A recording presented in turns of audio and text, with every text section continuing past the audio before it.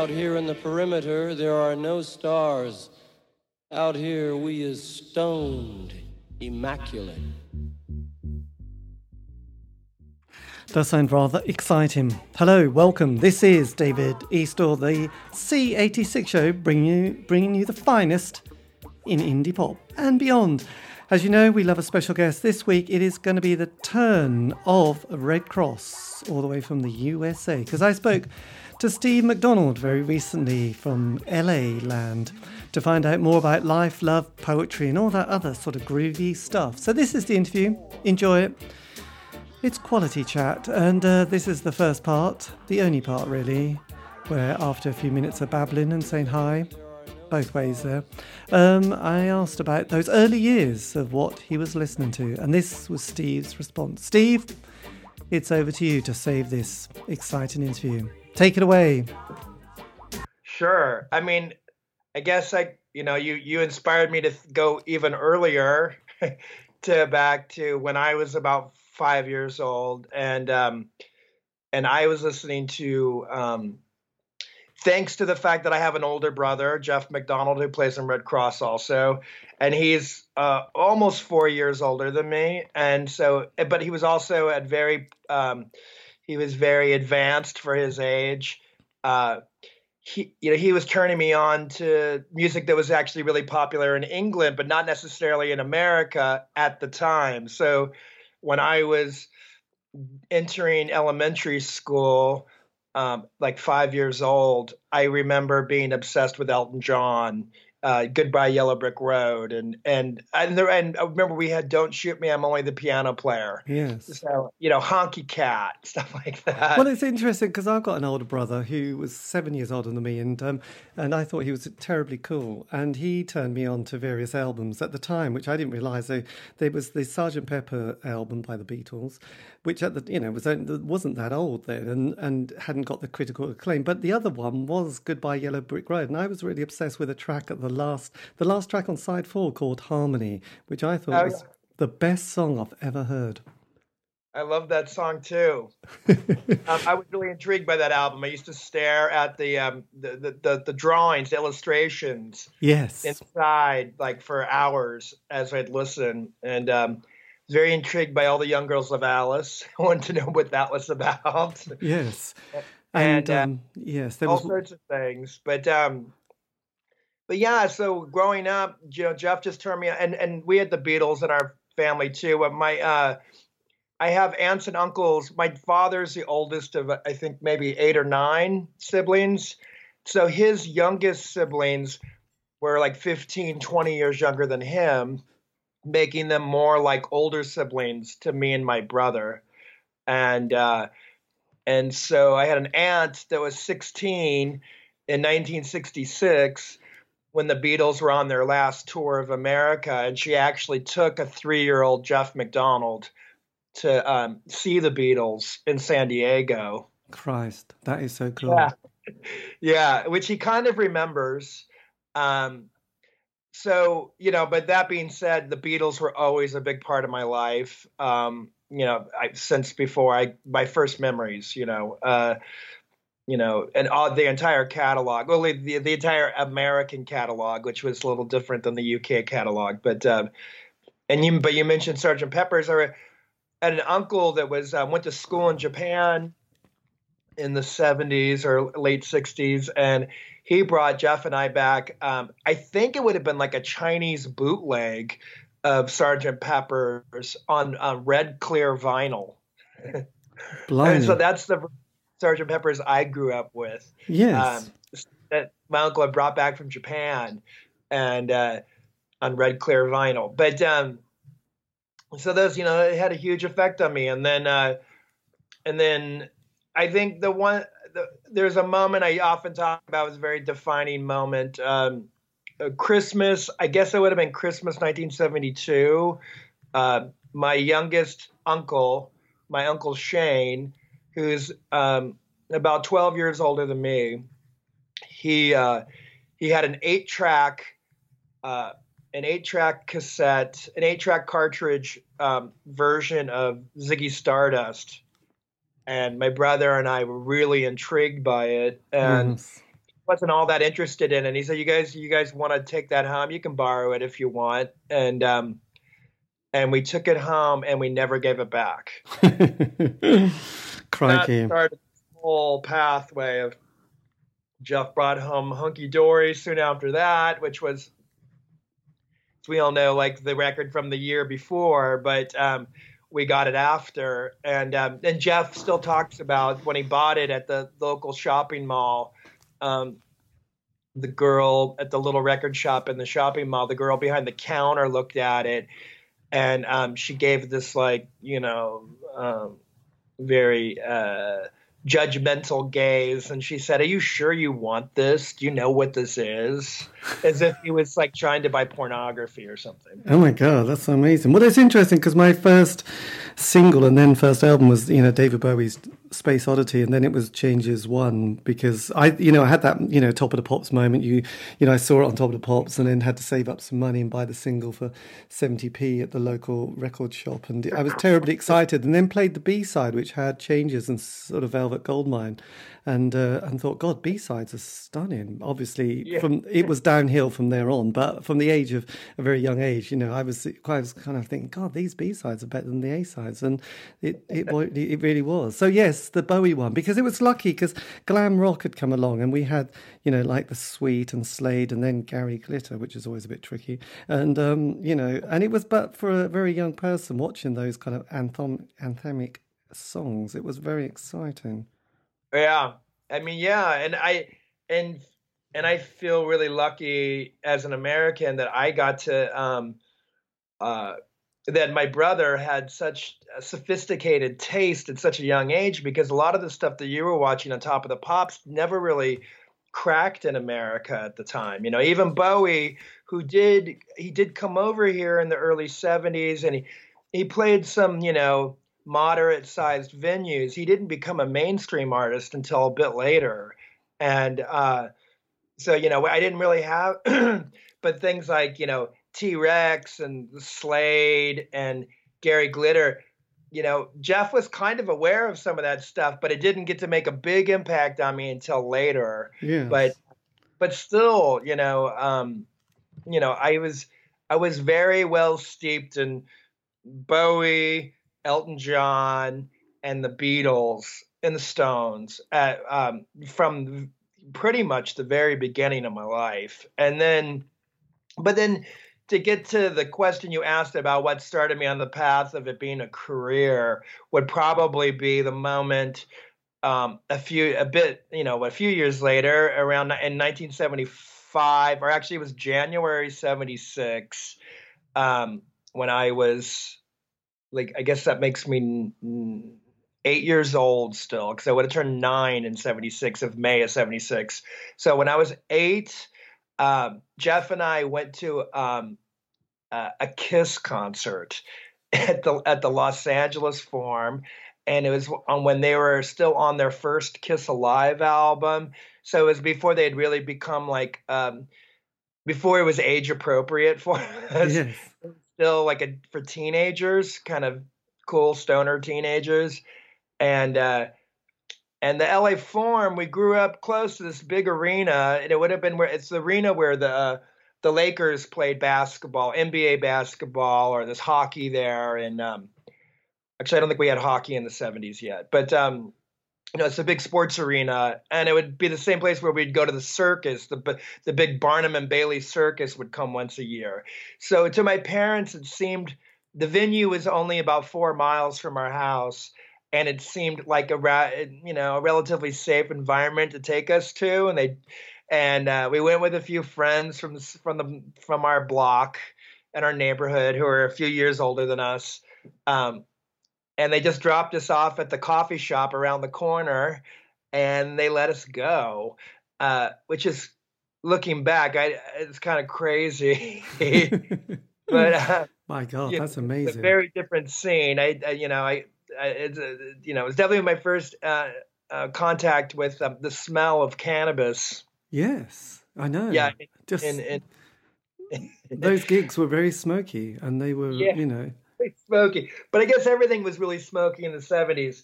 But but I got the sense that it was definitely not tobacco they were smoking. Excellent. That's amazing. So then, did you, when you saw that, because a lot of people often say it was the Ramones or the Sex Pistols doing Pretty Vacant. Was that the moment you came home and thought, right, I need to do that? Because I know Lemmy suddenly, when he was at school, saw somebody with a guitar and all these women hanging out with him, or probably small girls, they were at school, and he thought, I'm just going to get a guitar the next day and walk around, and he went, God, this works, it really does. Right. I'm going to be in a band, that's it. No, there's no other career for me. Well, that makes, he's a bit more developed as a teenager in high school. Yeah, no, I mean, it still wasn't still like, oh, this, I'm going to do it. It didn't seem possible yet. I mean, at that point, all I know is that I was completely obsessed. I mean, the showmanship, the spectacle I had witnessed was all encompassing, and I was completely obsessed.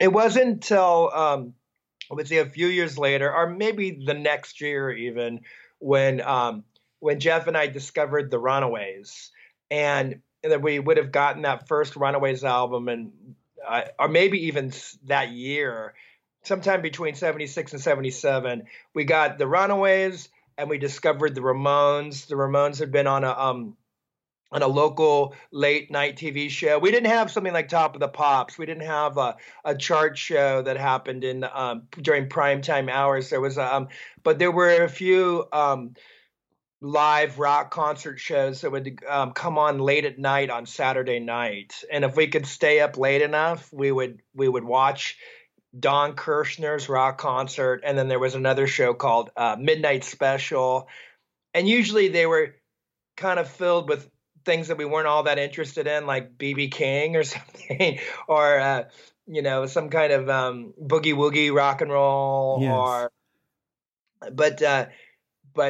But weird things would come on once in a while, like Cheap Trick, a very early Cheap Trick, or very early Ramones, and I remember, and Kiss was on in concert as well, or Midnight Special, but the Ramones around the time of their first album, and that was pretty mind blowing. But so, anyways, it was the Runaways and the Ramones. The Runaways because they were I love their music, but also on the back cover of their first album, it gave their ages, and they were all 16 and 17. And even though I was only 11 at the time, it at least seemed like somewhere in the range of my existence, and really kind of excited Jeff and I, this idea of, if they can do this, I mean, shit, why can't we? And then the Ramones, when we got the first Ramones album, we just became obsessed. And around that same time, I managed to convince my parents to buy me an electric bass guitar. I had a plot to join the school orchestra because there was, for some reason, there was always a slot for an electric bass guitar in the school orchestra. And there was some kid, sort of like the Lemmy story, some kid at the school had an electric guitar. Well, at my school, there was a kid that had an electric Vox bass, a solid body. It wasn't an electric Vox. It was like an early 70s Vox. But they had like a stand-up bass at the school as well. And so I learned the stand-up enough to know how to play the tune "King of the Road," dum dum dum dum dum dum dum dum dum dum dum dum dum, and I played that bass line for my parents, and I impressed them enough that it seemed worth it. It wasn't ludicrous that I was begging them to buy me a cheap electric bass guitar, and there was kind of this plot that my brother and I had brewed up together, and then Jeff was going to get an electric guitar. And he managed to get an electric guitar, like a Stratocaster copy for $50. And then after getting into the Ramones, we learned how to play those songs. Someone taught my brother a bar chord position, like the kid in the neighborhood that was a little bit older and actually had a Flying V guitar and learned some Jimmy Page guitar licks. Jeff asked him, to teach him a few things, and Jeff learned the power chord, the standard. E position bar chord and the A position bar chord, and that's all we really needed to then learn the entire first Ramones album. And I always tell young aspiring guitar players or bass players, if you listen to the first Ramones album, it's mixed in a way, sort of like a live record, where all the guitar is only on one side and the bass guitar is only on the other side. So if you take the balance knob on your stereo and you turn it to the left, well, then you can hear just drums, guitar, and vocals. And if you turn it to the right, it's just bass, drums, and vocals. And depending on what your instrument is, you can fill in the part of the missing member. Yeah. And that's what we did. And we learned that whole first Ramones album. And once we learned the whole first Ramones album, then we just started writing our own songs. And that's kind of where it went from there. And that all kind of went down around sometime in 1977. 77, that famous year that punk. Well, I suppose the first The Damned album came out probably in 76, and that was kind of them and the Ramones. Well, that's for the UK perspective, but I think the first Ramones album came out in 76. Yes, that's right. It was kind of happening because there had been a lot of kind of these pub bands like the Dr. Feelgood and Brinley Schwartz, who were mostly on this record label called Stiff Records, and I suppose they were a bit older guys, but they played a bit of a rock, quite a raw sort of pub rock kind of sound, which, were never going to appeal to 16 or 18-year-old kids. But then when the Pistols came along and then the Clash and the Buzzcocks, it just had a better image than sort of probably the, Dr. Feelgood or 9 Below Zero was another band which people loved as well. So when you started to sort of form a band with your brother and various mates, did you sort of have an idea of what it was you were going to try and sound like, other than the Ramones? Well, we certainly didn't sit down there and plot it out, but we had very strong opinions about what we liked and what we didn't like. And at the time, like you said, my brother had really sophisticated taste. He was like way ahead of his years. We'd even seen Led Zeppelin at this point, and we saw Led Zeppelin on their last tour of the United States on their President's album. But it's funny, like by the time Led Zeppelin, when they came to on that particular tour, they had, Robert Plant had some tragedy. I think his son died, and they kept canceling their tour. There were a couple other reasons. I think there was a car accident, and I forgot. But by the time they made it to the United States, between the time we had purchased the tickets and by the time they made it to the United States, we had heard the Ramones. Yes. Which kind of changed everything. And I still love Led Zeppelin. I listen to those records now, and I'm amazed by how musical and just all the different elements they were weaving together, and they did it in a really great way, regardless if they were stealing a lot of their songs or not. When the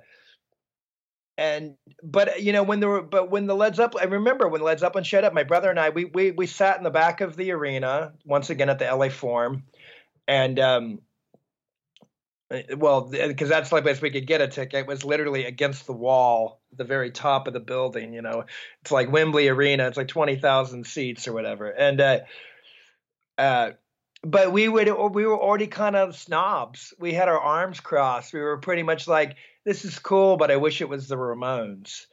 And that's the kind of attitude we had, I think it's part of the confidence and arrogance of youth. You've got very strong opinions. You do, and that's and also they probably look like old blokes, really. But even though they probably, still look like wizards. So he's still. I think Jimmy Page was still rocking his like dragon outfit. I think it was right before he retired it. Yes. And so it still looked like Song Remains the Same, or at least that's my it looked pretty vital. It would have been in early 77. And it was also the year that it's a pretty heavily bootlegged performance. Keith Moon came out at the end of the concert and during Moby Dick, and did a drum solo with John Bonham. So it's pretty. There's definitely bragging rights attached to having seen that concert. at 10 years old or whatever. But all the same, just on the question of did we know what we wanted to sound like? And I don't know that we necessarily knew what we wanted to sound like, but I know we had very strong opinions about what we were, about what we liked. Yes. Because even that night, I sort of had my arms folded as crossed, as if like, they had to somehow impress me. Ridiculous. And because I had moved on to this new genre of music. So,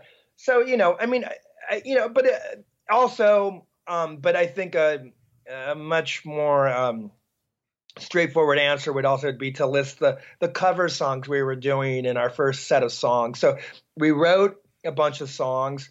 The songs that were later came out on our first EP, which will be the 40th anniversary next year of the release of that record. So we had songs like Annette's Got the Hits, I Hate My School, and what are the other songs on that record? Standing in Front of Poser. And then we were doing some cover tunes. We did Who Are the Mystery Girls by the New York Dolls. I remember we had the second New York Dolls album, and I was really obsessed with that, Too Much Too Soon. And we did our own kind of like punky version of Beatles' I Want to Hold Your Hand, and where we would play the first verse and chorus in Beatles tempo, and then we play the second verse and chorus in a Ramones tempo. And were I was going to say, and at that stage, were you sort of getting kind of a buzz from the sound that you were creating? Because I know, sort of talking to quite a few people, it does take a little bit of time for a sound to start to lift off, I suppose, than just sound like all the other bands. So I just wondered if, when you started to sort of jam together and rehearse, that you started to feel something kind of exciting happening. Well, I mean, it wasn't like the stories I've read, of Led Zeppelin's first jam session, because those people were already accomplished musicians, and all it meant was that they were experiencing the chemistry of those four particular musicians together for the first time, and so we didn't have that, but what we did have was, so we weren't accomplished musicians, but we were kind of blown away that it sounded like anything at all, like had any semblance like the music that we loved. The fact that we could make our way through an entire version of a New York Dolls song or a Beatles song was pretty mind blowing. And yeah, it's funny. It's so funny I haven't really thought about that, but yeah, I think that we were really getting off on the sound that we were making. I mean, I'm sure that I was very distracted with wrestling with the mechanics, but soon after, I think we liked what we were doing a lot, and we definitely had strong opinions about it as well. Yes, absolutely. Because at that period there was, like, as you sort of know, rock journalists like to put things into categories. So you had that sort of punk period and then post-punk period with bands like, Peel, Public Image Limited and Magazine and Gang of Four and Wire. And then, a little bit later on you started getting that kind of more indie sound with bands like the Smiths and the Go-Betweens and, I suppose, Orange Juice, like that. So you were sort of creating quite a heavier sound, weren't you? We were creating what? A kind of a much heavier sound. Well, yeah, I mean, we were going for, I think the Ramones and the New York Dolls were kind of like the blueprint for what we thought was a punk sound. And the Ramones mostly, and then the Sex Pistols as well. But I mean, I think the Ramones is really, we identify with that mostly because also, part of our heritage is that we grew up in Hawthorne, California, and that's where the Beach Boys are from, along with some other 60s musicians like Emmett Rhodes from the Merry-Go-Rounds. I always kind of say that the Hawthorne, and now if you include Red Cross, I think of Hawthorne as the Liverpool of the Pacific. Right. And because it's near the ocean, and we grew up. We spent our summer days on the beach, and beach culture was something we were interested in. One of the first songs you ever wrote was a song called Annette's Got the Hits, and it was a reference to Annette Funicello. And Annette Funicello was, of course, the star of the 60s beach movies, those California 60s beach movies that we were watching on reruns, that they would be on after school, like after the afternoon movie on Channel 7. And it would be like these 60s beach party movies, and which were really campy and kind of old fashioned, but we also kind of dug it. And they played rock and roll music, and sometimes the Beach Boys were in them. I mean, when I was a kid, the Beach Boys music to me actually seemed kind of old fashioned and old fogey. And it wasn't really until I was older that I discovered like Pet Sounds and understood the lineage and the important contribution that my fellow Hawthornians had made. I just was hearing the early Beach Boys stuff, and it sounded like 1950s music to me. Yes. But at the same time, I think there was just something there because that sensibility made its way into our sound. And there's some kind of lightness, there's a fun, there's an airiness to it. And the Ramones were obsessed with that stuff. And even though they were from New York, which is a totally different vibe and energy as where we were from, they were paying homage to homage or whatever to the sounds of West Coast, early mid 60s Southern California sound. And they were taking it and they were melding it and blending it with other things and making this new thing. And then we picked up on that back on the West Coast a few years later. And so it was, so I wouldn't really just say that we had a heavy sound, but we definitely, especially compared to the bands that we were soon to interact with, because we played all of our first shows with a very embryonic, brand new Black Flag, who then a few years later would start the Southern California hardcore sound, which was very aggressive. And we always had a poppier side to us. It's really the Beatles and the Ramones always, they just permanently branded this poppy kind of bouncy fun side to us, and just really had such an impact that we wanted our music to have a bite. We appreciated that sort of that sting of the Johnny Rotten, but at the same time we liked it to be fun and we wanted to have a party. And so yeah, I don't know. I feel like I'm a bit convoluted. It's hard to describe, but those are all the different elements that we were mixing up at the time. Yes, absolutely. Because by the time you got to Teen Babes, that was your EP of covers. So did you, as with a lot of people, they always love their covers album, like pin-ups, and you must have loved picking those particular tracks, especially the Bowie one, which was from his I think it was The Man Who Sold the World, wasn't it? Yeah. The Savior Machine. So which one, why did you, and there was also the rather obscure, the Rolling Stone one, Citadel as well, why did you sort of pick those particular ones? Because that came from their rather, one of those albums that didn't quite happen, their Satanic Majesty's Request. Yeah. So was that a particular album that you'd all got into by some fluke? Yeah, well, this is around 1984, and at this point, so you mentioned post-punk. We'd been through that. We had gotten into those bands, and the scene in LA had kind of morphed a lot. And eventually, and I mentioned Southern California hardcore. Like we came up, when we were first playing shows, we were playing shows with Black Flag. Around 79, we did all of our first shows with Black Flag. And right as they were starting to gig. And that's a whole story unto itself. And they weren't known, but then they started getting very popular. Other young people suddenly were getting into this punk rock thing, because at the time when we first got into it, everybody that we met at shows were all kind of like in their early 20s. They were kind of like art school students or leftovers from the glam rock era, glitter rock era, and it was not our peer group.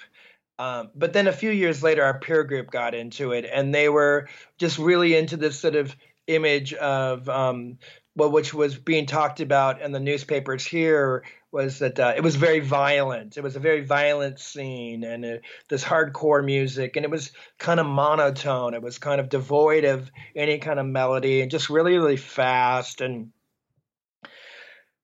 it was more like a kind of like a contact sport going to a show. It wasn't any kind of form of artistic expression that I could relate to. So Jeff and I found ourselves digging back into the past more, being alienated by our peer group once again, and we were digging into the obscure past. And we would do that by going to charity shops, like we call them thrift stores here. Yeah. And we'd go to the thrift shops and we'd be looking through the record bins, and record bins now that record collectors would whatever maybe sell their baby toe over their pinky toe. And and we were finding all these great obscure 60s records. So of course things like Satanic Majesties pops up. That would have been not very obscure. It was by the Rolling Stones. At least might have been one of their less popular albums, but definitely a known group. But then we were also finding records by L.A. Sunset Strip scene bands from the mid 60s, like Love, Arthur Lean Love, and Sky Saxon and the Seeds. And we were discovering those records at the same time too, and being blown away by what had kind of just taken place. Yes. About 20 years earlier in those same areas. And so when we made our covers record, you mentioned everyone's kind of makes their cover records. At that time, no one else had really made for us, it really was Bowie pinups. That had been, and that was kind of an obscure Bowie record too. At least in America. And my brother kind of had this idea that he wanted to kind of give all the punker hardcore skinhead kids, because we were still playing shows with those bands. Not that we related to those hardcore bands, but we were a weird band ourselves, and we didn't really make sense on bills with any other kind of group. So my brother decided he wanted to give those kids that were into that music a sort of a history lesson or a class in the history of rock and roll, or as we saw it, yes, what we thought was good. And so in there we did, we did the Citadel, the second track on Satanic Majesties. It's one of the most rockin' tracks on the album, so it makes sense we did that one. We did Kiss Deuce, and in 1983-84, Kiss were at the very bottom of they were scraping the bottom of the barrel, as they say. Yes. I think they were still wearing makeup. They hadn't taken the makeup off yet, but their popularity was in severe decline. And really no one of any integrity was waving their banner. But we were. Yes, absolutely. And did you also, because the one thing that I sort of about the 80s, which is quite sort of, I remember at the time, there was, like, especially in the UK, there was like two different sounds. There was that Trevor Horn sort of production, which was like Frankie Goes to Hollywood and ABC and Dire Straits. It really metallic kind of sound, very sort of heavy drum, which was, like a drum machine. And then you had that kind of more indie sound, and bands like the Smiths really epitomised that. So were you kind of aware of who you were trying to sort of sound like, or were you thinking, like chasing fashions? Because obviously in that period there were certain artists who had been big before during the 80s who, when they got to the, had been big in the 70s and even the 60s, and when they got to the 80s, they were a bit lost. And David Bowie was one, because his kind of albums during that time were a bit hit and miss. And Robert Plant was also another one, and Rod Stewart. So all these kind of people who were a little bit sort of, they weren't sure what they wanted to sound like and who they really wanted to be. So they were chasing a slightly mainstream MTV sort of world. And then you had these kind of like, Morrissey with his Gladioli and all that kind of stuff. So were you sort of aware of those kind of changing kind of sounds as well in the production studio? Well, and in America, like you described what was going on in popular music in the UK at the time. You're talking about, you either had this sort of slick dance music, or you had the sort of indie, which was the indie rock music, which was the rawer of the two sounds. And but in America, it was like those neither. I mean, I'd say a lot of that slick dance music made its way and broke in America, but the indie music would have been more, would have been not mainstream, maybe popular in the States, but not necessarily mainstream. But then also, America's just so big and it's so spread out, and like before the internet, it's so disconnected from each other. What West Coast culture was like, and the difference between West Coast and East Coast were even more extreme back then. We were so less connected, and you would find yourself more just interested, for people like us at least, that weren't weekend listeners, people that were so deeply dedicated to music. We were more just interested in our little subculture, our little world that we were in Southern California. And we would have been comparing ourselves to other local bands and competing with other local bands. But our reaction was just to reject all of it altogether. We rejected mainstream, and we also rejected our peer group, and we just got into the history of rock and roll. Yes. And that's what Teen Babes was about. We weren't even considering how to break through to a larger audience, in terms of whether or not we were going to try to get a song that would get us an agent that could then book us a tour of, because that maybe would then land us a spot on a chart show. Like, that all might have seemed obtainable to a 16-year-old British kid, but to us, not at all. To us, it would have been more like, if, around 1984. I mean, like, I don't know. We were doing shows. I mean, we were playing shows. We'd established ourselves as a band that could book gigs, and we would get asked by the local promoters often to be main support for a bigger international touring band. I don't know, a band like Lords of the New Church, for instance, featuring Brian James of the Damned and Stiv Bators, like kind of gothy group. We opened for them a couple of times, and not that I was ever a big fan of theirs, but we were considered a popular band, popular enough where we might bring a few extra heads into the venue. Of course, we would get to the gig and be treated by total garbage by Lords of the New Church, very hungover road crew. Yes. Well, it's interesting because having done a lot of interviews of bands during especially that kind of decade and a bit beyond, they normally have a 5-year narrative. They would get together, they'd spend 12 months kind of playing, make a single. John Peel, if it was kind of a bit quirky and odd, John Peel, this DJ, would play it, and then they'd get a John Peel session. That first album, things were generally quite good. Then there would be this problem, and it was the second album. But also, and it was interesting you mentioned it, but anybody, and me literally like 100%, if anybody ever toured America from the UK, I knew what they would say. It's like we went to America and we came back and then we split because, they just destroyed them. So it's interesting that... Yeah, but you asked why it destroyed them. I mean, it wasn't just that they drank too many pints. What happened was they realized that it's so massive, and they felt completely anonymous, and they probably thought, how the hell do we try to make a mark in this environment? And also the idea that if in the UK, one way to be to cement your success in the UK was to go to America and conquer it. You're going to go to America and realize this is not the fast track to success. No. In fact, it's 10 times harder. Yes, I think part of it was the touring, but it was also doing the press, having to sort of drive hours, go onto a radio station for 30 seconds, say hi, and then get back, and then drive another 6 hours, get to the gig. Sure, yeah, there's a geography. It's like, now we're about to do a UK tour. It's our first headlining UK tour in 23 years. I mean, I've done many in the interim, but Red Cross has not done a headlining tour.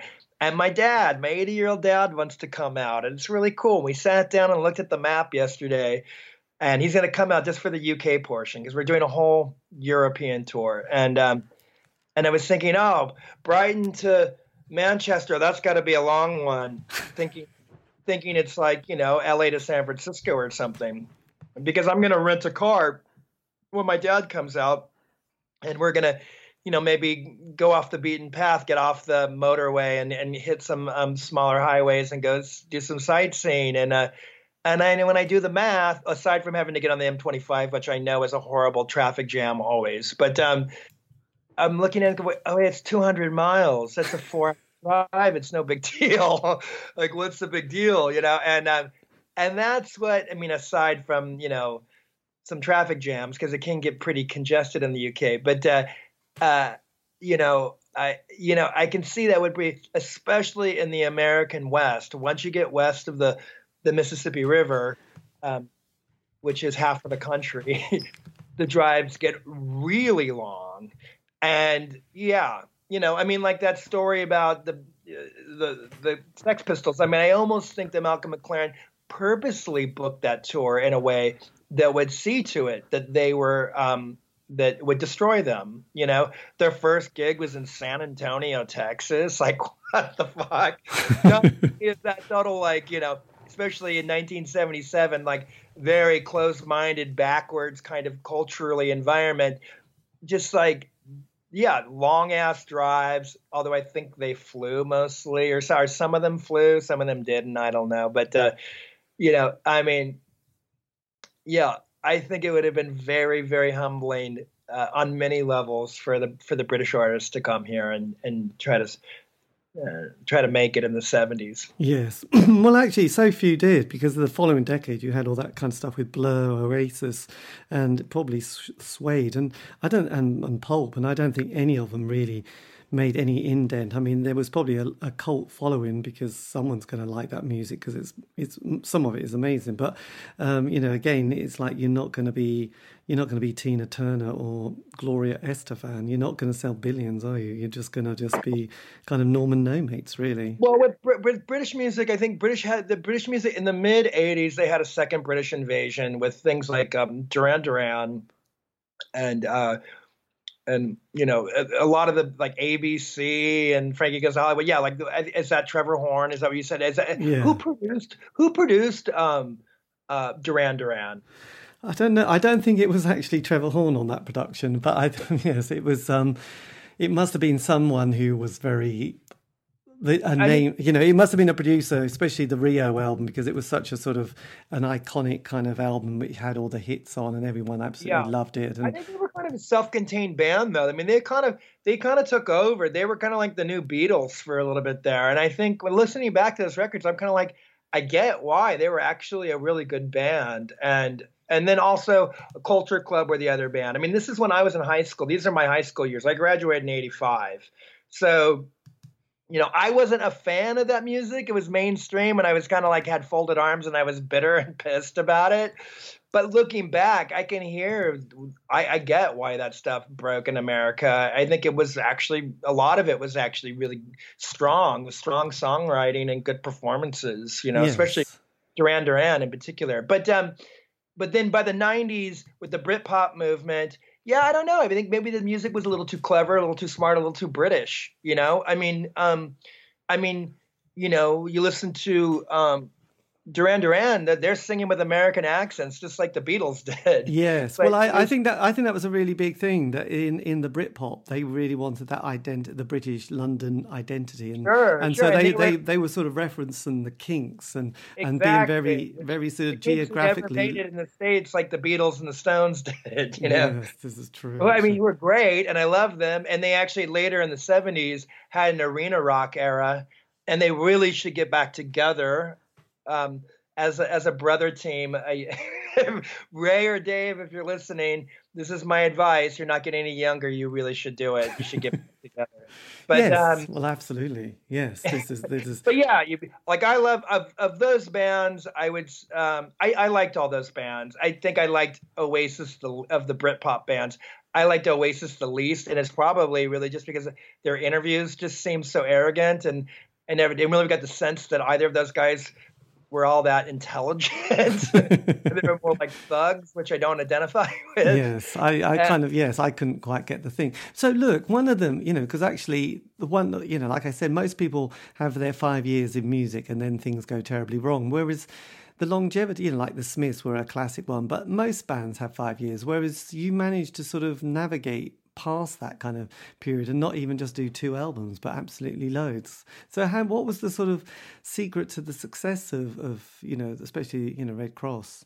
Well, I don't know if success might not be the right word, although we did have a few ups. We had a few up moments along with the downs, but I would say longevity is more the word, and which is a form of success on its own. But we're brothers, so there's a sibling thing. We weren't the most prolific. So I can't say that we produced a huge body of work, So maybe that's part of it. Don't be too productive because you'll get too disappointed with not meeting expectations. But whatever. We made silver records. Our first run we went 20 years basically from around, I would say around. From 1978 was around our first rehearsals. Maybe, I think 78 was our first band rehearsals. And then by 1997 is when at the end of 97, we decided to go on hiatus.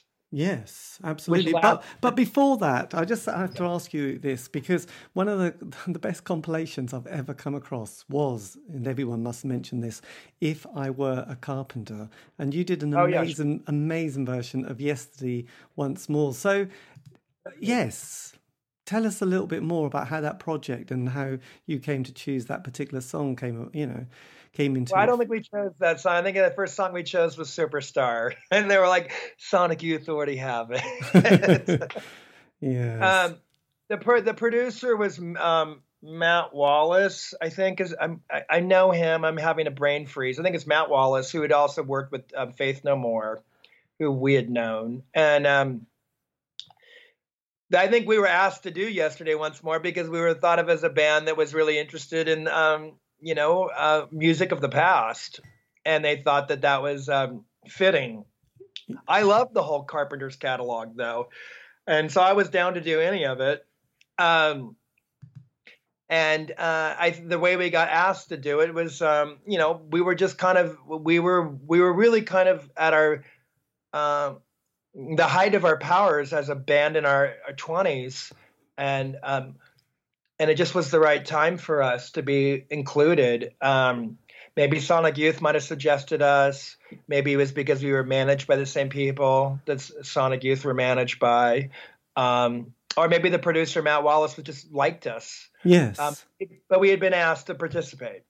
I know, and the one thing I love, because I always felt the lyrics of the Carpenters, and that was one of those albums my parents had, and I, alongside those records like Sgt. Pepper and also Goodbye Yellow Brick Road, and I was a bit obsessed about the lyrics as a very young person. I was really like, God, these lyrics are extraordinary. And then years later, enjoying Joy Division and the Smiths, and thinking, well, actually, the lyric content is exactly the same as Karen and Richard Carpenter here. They are just so beautifully sort of crafted songs that are so sort of emotional. It's tear-jerking.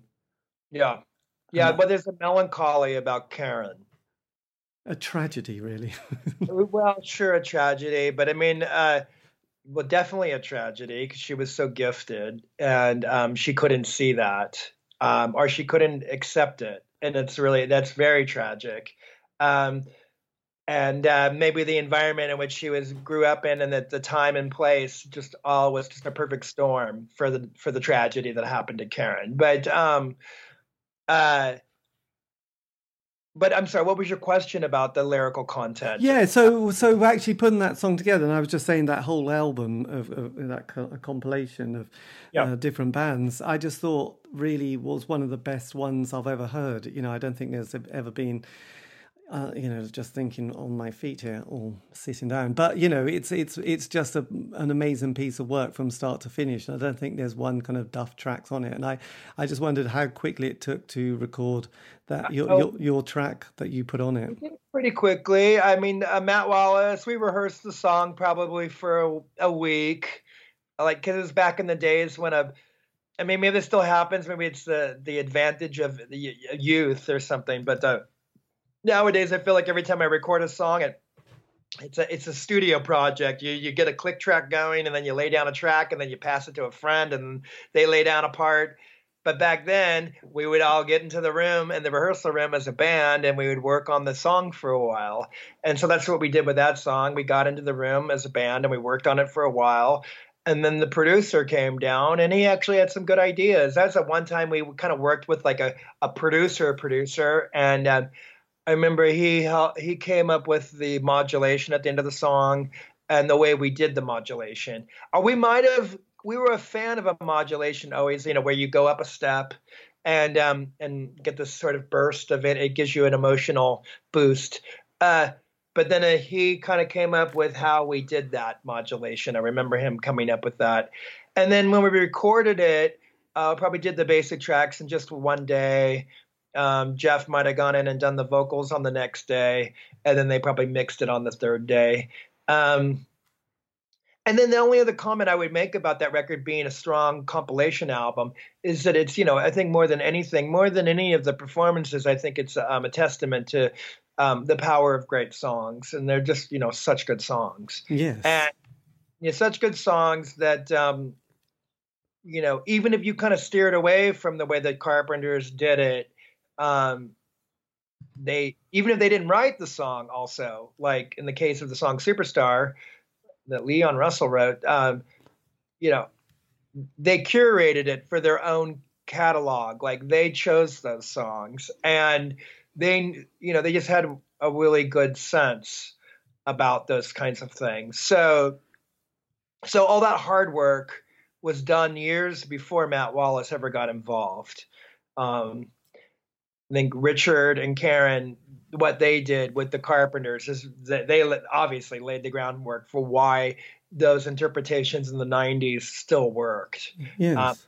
But then also I would but not to dismiss the contribution of the producer. I think he did a great job. Yeah, absolutely. Because the other thing that sort of knocked a lot of bands out that I've done of that period is that, you know, the sort of 83 to 87, you know, which I think of as the really indie years, and that was also the years of the Smiths. But then one thing that knocked a lot of bands out was the dance scene that came along, you know, and people taking ecstasy and wanted to suddenly have that kind of Stone Roses, Soup Dragons, the Happy Mondays. And then if that didn't knock a lot of those early bands out, you know, the grunge kind of the Pixies, Sonic Youth, and all those bands definitely wiped out bands. So there was I think a lot of artists and musicians just couldn't survive different trends. But you managed to sort of sail through all of those, didn't you? Which was quite remarkable because it was.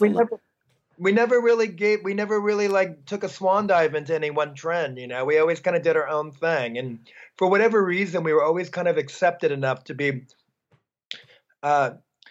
We were allowed to be adjacent to an environment, but we were never full-fledged card-carrying members of any one movement.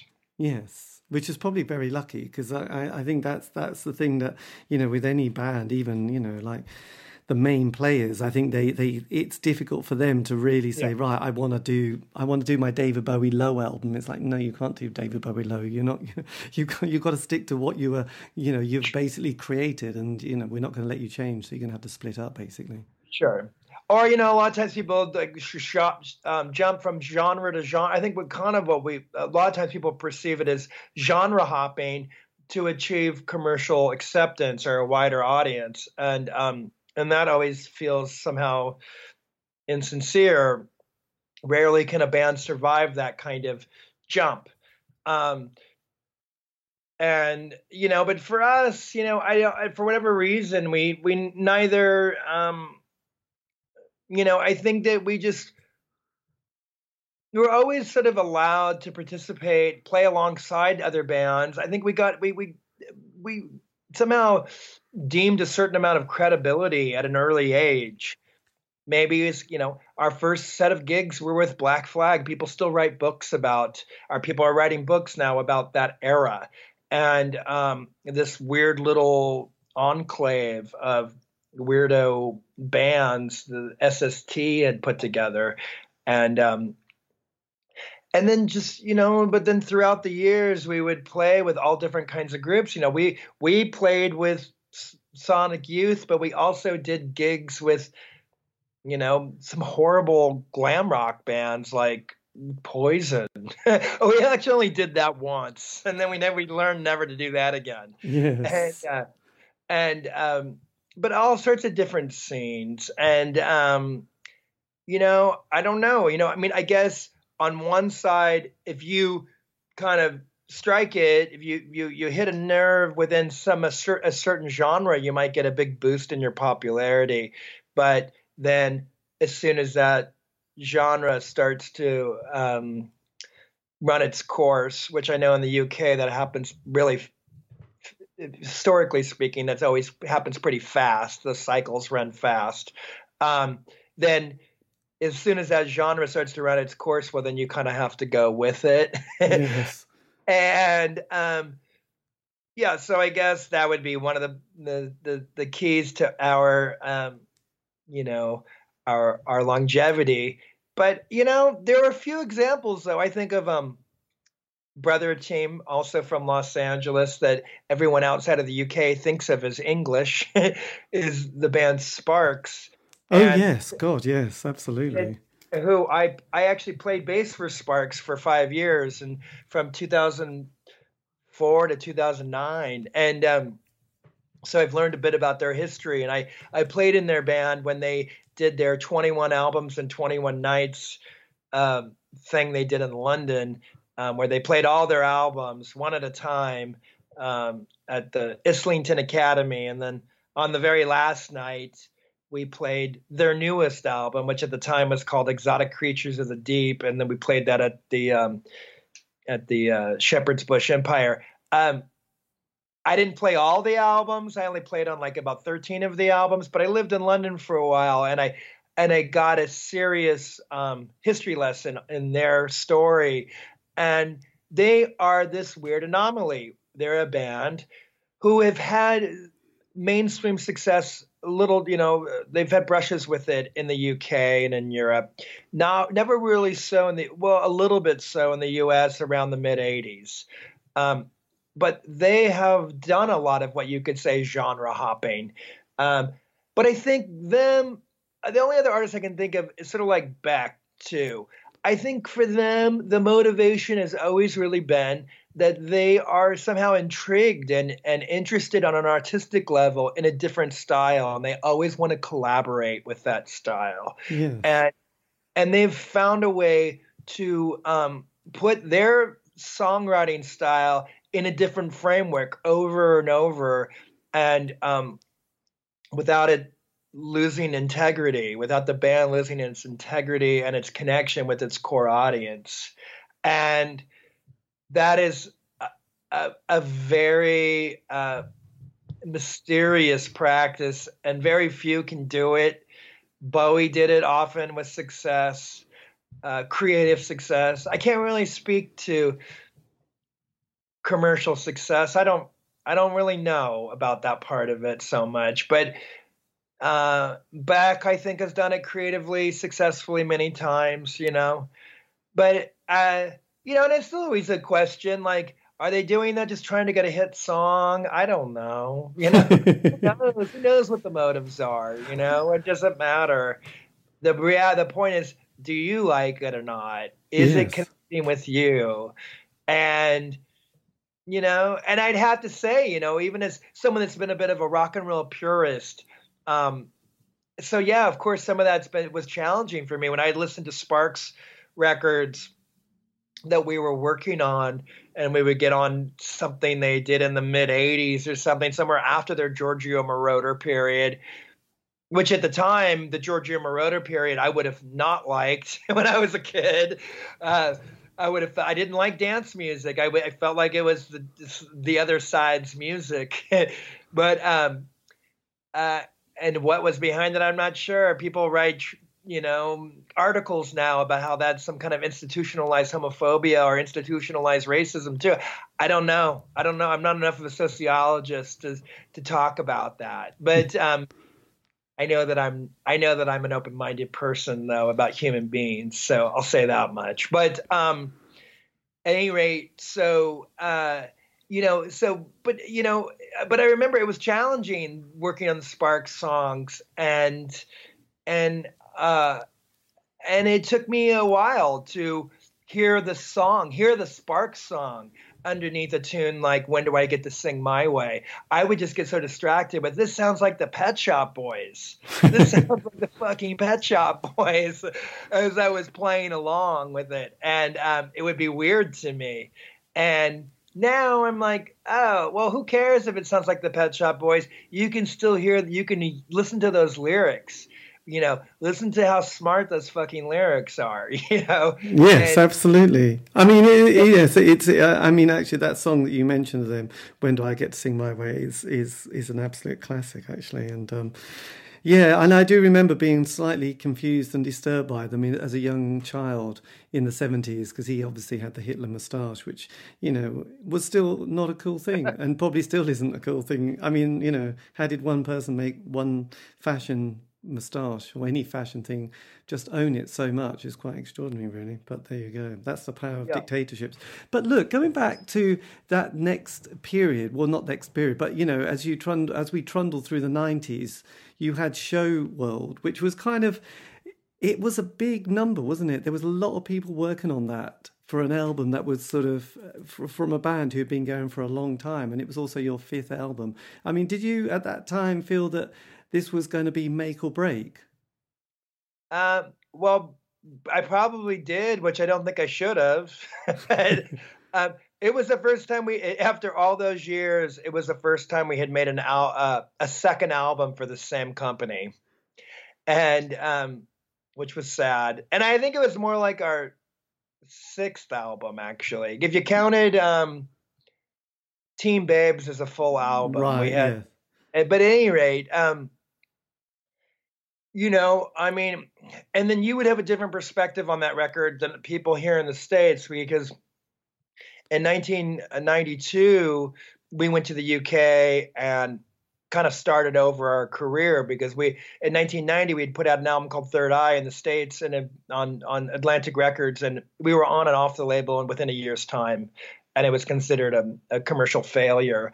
And so we went to the UK, which Jeff and I always wanted to do anyways, but we had never been given that opportunity. But from the business perspective, the reason people were investing in us, they thought, well, let's try the British music industry and let's see if they can crack over there. And then maybe we'll create a story for them over there and then import it back to the US. And so we were on an English label. We were on a little label that was part of a bigger. We were on the thing called This Way Up, and it was part of Polygram. And so, I think, we felt enormous pressure for it to be a success, but I don't think that we didn't alter our sound in a way to try to strike a chord with a larger audience. Like, once again, I don't think we even knew how to do that. We never really had a producer that was going to come in the studio with a heavy hand and try to mold and shape us to sound like the current big sound or to create the next big sound. I think people always just kind of thought these guys are kind of there, for starters, there's the brothers there, so there's this insulation, built-in insulation. You can't ever really get in there with brothers. They speak their own secret language, and then they're also always going to be in their own strife, their own challenged conversation. It's confusing, There's so there was never any. You couldn't say that record was an obvious attempt at mainstream popularity. It also was a weird time in popular music. 1997, post grunge. Yes. I don't even know. The rise of Nickelback. It's like, what was going on then? I don't know. We didn't really feel. I remember it was easy to feel that futility, which is terrible. It's a horrible feeling, and to let yourself fall into it. In the studio, I think I really kind of tried to push that aside, but I know that we did a lot of fretting making that record, and we actually we had a false start. We started the record. I think the closest thing we did, let me go back a minute. The closest thing I did to try to find, see how we could intersect with a larger audience was our first attempt at working with a producer for that record. And we had toured the world on the record before, Phase Shifter, with the band Stone Temple Pilots. And it was kind of sad for us because we always wanted to play with Nirvana. We had the same manager. In fact, we had him before Nirvana did. And but once he got Nirvana, 6 months later, Nevermind came out. I couldn't get him on the phone anymore. And not only could we not get the attention of our manager anymore, who we should have just fired, but we didn't understand and we didn't have the confidence to do, we couldn't do a gig with Nirvana. They would never let us play with them for whatever their political reasons were. And we got lots of different stories about that. And it was really, really, I might sound entitled now, but at the time it made total sense. Like, we preceded all those bands by many years, and we had actually turned a lot of people on to cool music up in Seattle when we went up there around 85 and 87. And talking to the Melvins guys who I play with now, they built a really strong case for this point I'm trying to make right now, who are from that area. And so this band, Stone Temple Pilots, who I think actually wrote great songs, but had no credibility whatsoever. Everyone wrote them off, whoever everyone is. But everyone wrote them off as having just being like, Pearl Jam, Nirvana ripoff band. And they asked us to go on tour. And maybe they really liked us, or maybe they were just looking to get hoping a little bit of our cred or whatever would rub off on them. But they were kind enough to take us on the world tour. We went all over the U.S., played in large arenas, and then they took us to the UK and Europe, where they weren't as big yet. But we got to play much bigger halls than we would have.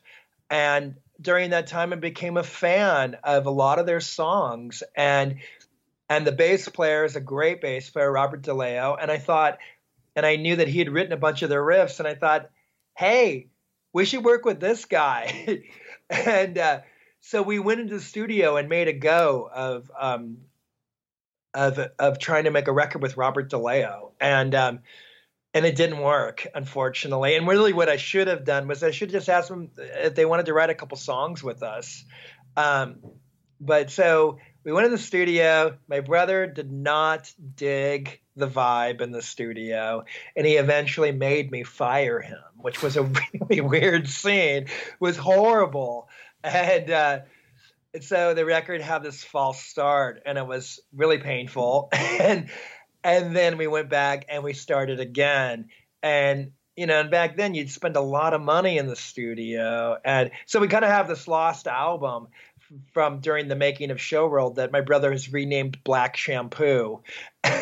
And so, yeah, it was that difficult thing where you take an album and you would write way more songs than you needed, and you recorded way more songs than you needed to. And it was because you were worried that if this doesn't happen, then you're getting dropped. And then if you get dropped, you don't know what's going to happen.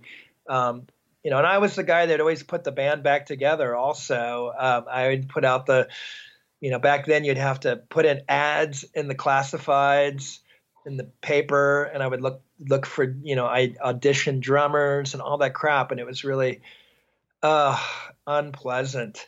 But so that record, I do have a lot of emotional. There still is a lot of emotional dissonance attached to that record, but only in recent years I've been able to listen to it and go, you know what? It's just a good collection of pop songs, and it's a cool record, and I stand behind it. I just was really depressed at the time because it was also I was hitting 30, and it's crazy, but my life has been such that at 30 I had been doing my career for almost 20 years, which I think is pretty rare for people, and so I felt prematurely a bit burned out and a bit like I need to make a more conservative choice at this point. And so I chose after that record to take a hiatus, and I went to school, and I didn't study business or anything. Maybe I should have. I studied music. But I did that because I wanted to learn the mechanics of music more, not to learn the rules to abide by them, but just to learn the language in the terms of like, maybe I'll be a producer. Yes. And I'll be able to work with that many different kinds of people in the future. I'll be able to speak that many different languages. So if I need someone to play a diminished chord or an augmented chord, I'll be able to describe it and talk about it in those terms. Because I already know how to talk about it in caveman terms, like booga chaka chaka booga. Like most rock musicians, and that's cool. I like doing that too. But I can also talk about the third and the fifth of the chord and the ninth of the chord or whatever, and I can do that now too. My God, absolutely. Because this is slightly skipping it, but the band stopped. Then it sort of came back together at sort of like 06 time, which must have. Did that feel quite an emotional moment when you sort of had a decade off and then sort of revved it back up again with your brother and obviously various other people? Yeah, I'd say with me, I don't even know. Maybe I just need to go on some kind of what do you call it, antidepressants or something. But everything's an emotional moment for me. Still, well, let's put it this way: I'm the person most likely in the band to have a sentimental tear hit my cheek quite easily, and. So yeah, it was a very emotional moment for me, and it's crazy this experience, and it's one that I'm very grateful for. I don't want to give the wrong impression with the statement I just made about balancing my mood through chemistry, and not that I have any judgment for anybody that does that. It is a very emotional thing, taking your art and commodifying it and then performing it before people and trying to make some kind of invisible connection, an emotional connection with people, and accomplishing that sometimes. And sometimes not feeling like you did. Or sometimes you learn later that night you thought you didn't, you changed someone's life. And there's all sorts of variables in this thing, and so it is emotional, yeah, and that night was too, and and it's whatever, it's the ride that I'm on, and I think as I get older I learn a little bit. I think what I'm talking about now maybe be an example of some wisdom I've put together, and these are the ways that I cope with it. Yes. I understand, like, oh, that's just your insides, and that's going to change. So don't make a big decision based on it right now. Yeah, and also, obviously, one can't sort of go without mentioning the fact that you mentioned them earlier, but you sort of then joined the Melvins, which did that feel quite sort of, did you think, oh, this is really strange, I'm now a member of the Melvins? Yeah, it's been totally challenging at times. There's been times of it where I was like, this is not who I am. I can't be doing this. And, the sound of it, the audience, the the sentiment behind the lyric, a lot of things, have been, because when I dive into something, I really try to do a swan dive. I try to do the best possible job I can. And then they had such a strong way of doing things, a very deeply just they've been doing their thing for so long that their culture, the culture of their group, the way the likes and dislikes and the way they do things at times felt very foreign. And granted, I mean, I'm saying that this to you candidly, at times it had been challenging to my sense of self. It didn't mean that we were fighting all the time. It didn't mean that there was a lot of strife or anything like that. It was my own private challenge. But what I've learned is that,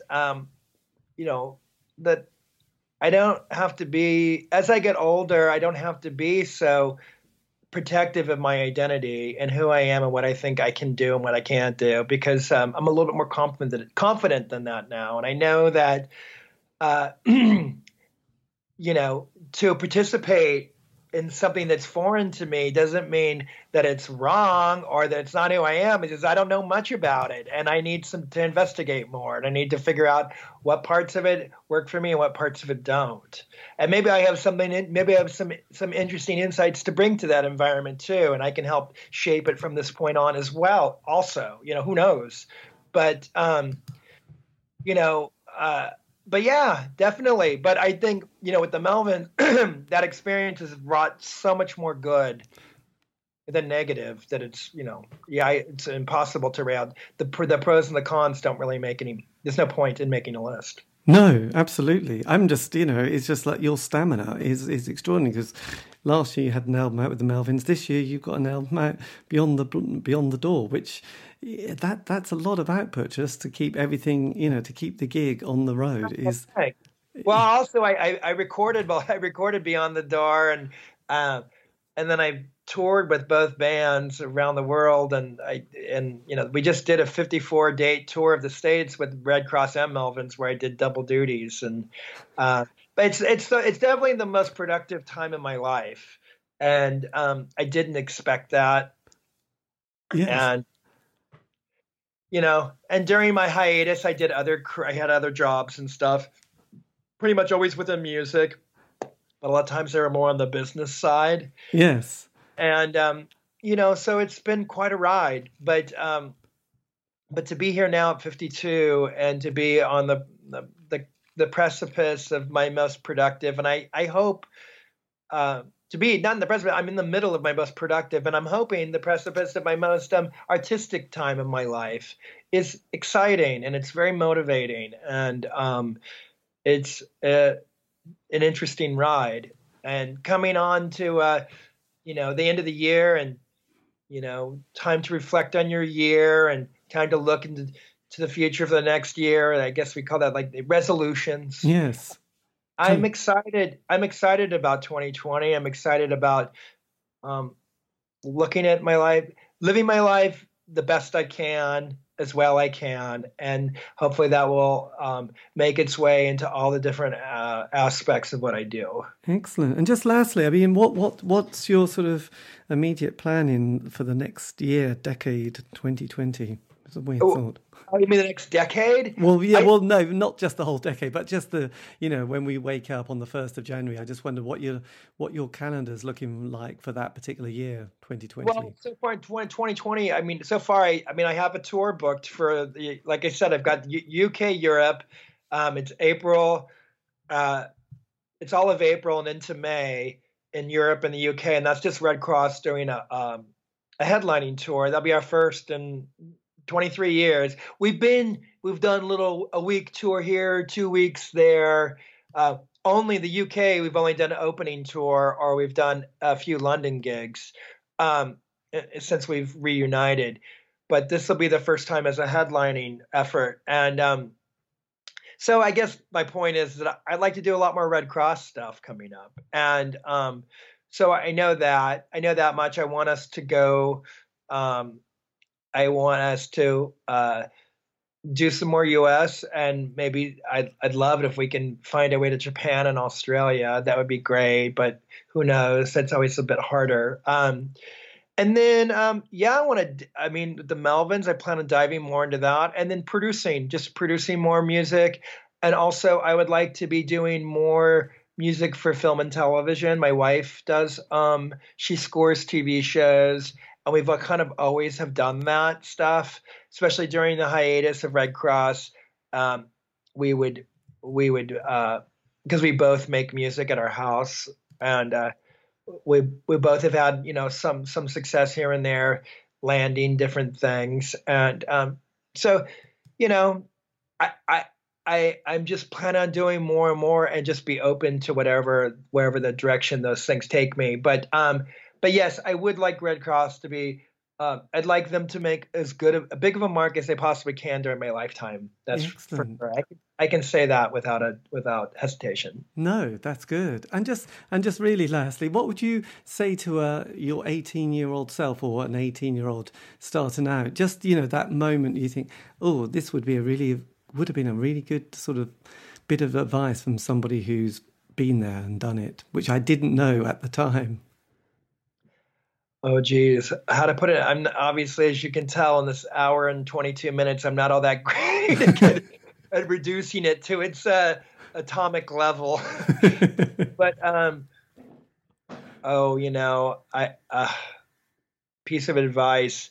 I just think that, I just think it's really important that an artist stay true to who they are, and that, yeah, sure, it's a business, but don't let the business side of it affect how you feel in your core about what you're doing.